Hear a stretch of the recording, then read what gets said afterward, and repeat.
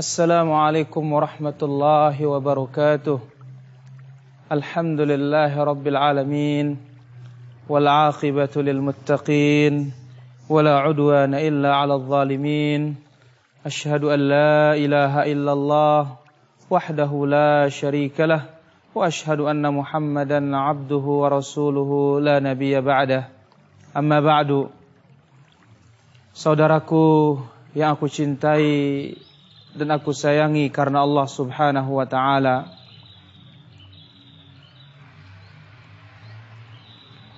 kita berada di atas titian dan jembatan.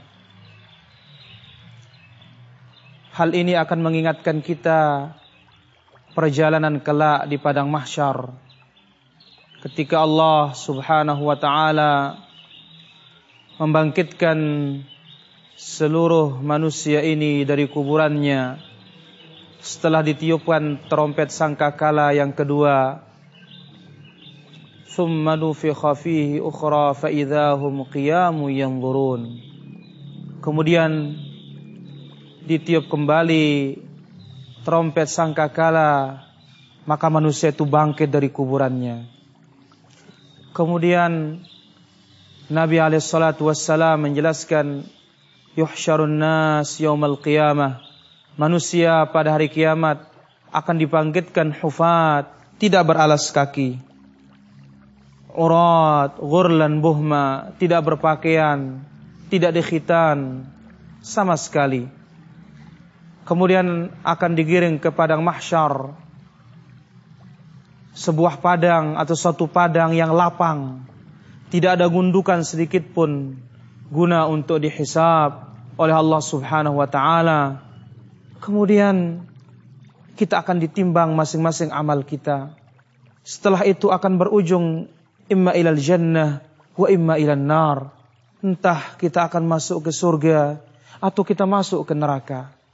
Namun untuk mencapai surga tersebut, kita mesti akan melewati satu titian yang dikatakan as-sirat, jembatan yang mana disebutkan ahaddu minas sayf, yang lebih tajam dari pedang, wa adaqqu minas sya'ar, yang lebih tipis dari urat bulu.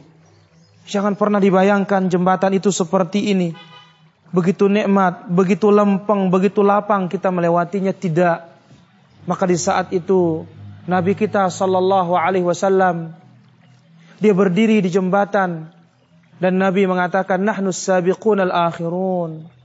Kita adalah umat yang terakhir, namun kita yang pertama kali akan melewati as-sirat, kemudian akan masuk ke dalam jannah Allah Subhanahu wa ta'ala. Nabi alaihi salatu wassalam telah menyebutkan bagaimana gambaran as-sirat tersebut, dan orang-orang yang melewatinya yunsabu ala matni jahannam. Sirat itu akan diberdirikan atau akan dipancangkan oleh Allah Subhanahu wa ta'ala dan dibentangkan oleh Allah Subhanahu wa ta'ala di atas neraka jahannam. Jangan bayangkan sirat, titian, jembatan seperti jembatan ini yang lebar, kemudian hanya 1-2 orang melewatinya. Ini apa? Bermiliar-miliar manusia, umat yang akan melewatinya. Kemudian mana? Bukan di atas sungai seperti ini, tetapi apa? Ala matni jahannam. Allah Subhanahu wa ta'ala bentangkan dia di atas neraka jahannam. Siapa yang jatuh, maka celakalah dia, wal iyadzu billah. Oleh karena itu Nabi alaihissalatu wassalam berdiri sambil berdoa, dan ini bentuk kasih sayang Rasulullah sallallahu alaihi wasallam. Allahumma sallim sallim, ya Allah selamatkanlah umatku, ya Allah selamatkanlah umatku, ya Allah selamatkanlah umatku. Ini kasih sayang baginda Rasulullah sallallahu alaihi wasallam. Ada yang melewati jembatan yang digambarkan oleh Nabi alaihissalatu wassalam kal barq, seperti kilat. Ada yang melewati jembatan seperti kecepatan burung terbang. Ada yang melewati jembatan seperti kuda pacu yang begitu lincah dan cekatan. Kemudian ada yang melewati jembatan akan lari-lari kecil. Ada yang melewati jembatan, ada yang dengan jalannya tertatih-tatih. Bahkan apa?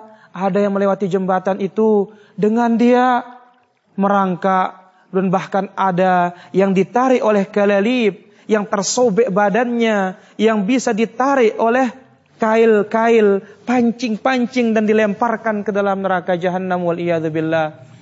Oleh karena itu kita berdoa kepada Allah Subhanahu wa taala dimudahkan segala urusan kita di akhirat kelak. Tentunya semuanya itu kita harus bersiap-siap dengan beramal saleh di dunia ini, sebab yang hanya bisa bermanfaat pada hari itu adalah amal kita saja. Allah Azza wa Jalla sebutkan, yauma la yanfa'u malun wala banun illa man atallaha biqalbin salim. Hari itu tidak ada manfaatnya harta, tidak ada manfaatnya juga anak-anak kita, kecuali orang-orang yang datang kepada Allah Subhanahu wa taala dengan hati yang bersih, dengan hati yang ikhlas, yang jauh dari segala macam kekufuran, kesyirikan, berbagai macam maksiat kepada Rabbul Alamin. Maka kita berdoa kepada Allah agar Allah ringankan segala urusan kita dan dipermudah kita untuk melewati jembatan dan as-sirat di hari kiamat. Semoga Allah Subhanahu wa taala meringankan hisab kita dan memudahkan segala urusan kita. Wa sallallahu ala nabiyina Muhammad wa ala alihi wa sahbihi wasallam walhamdulillahi rabbil alamin.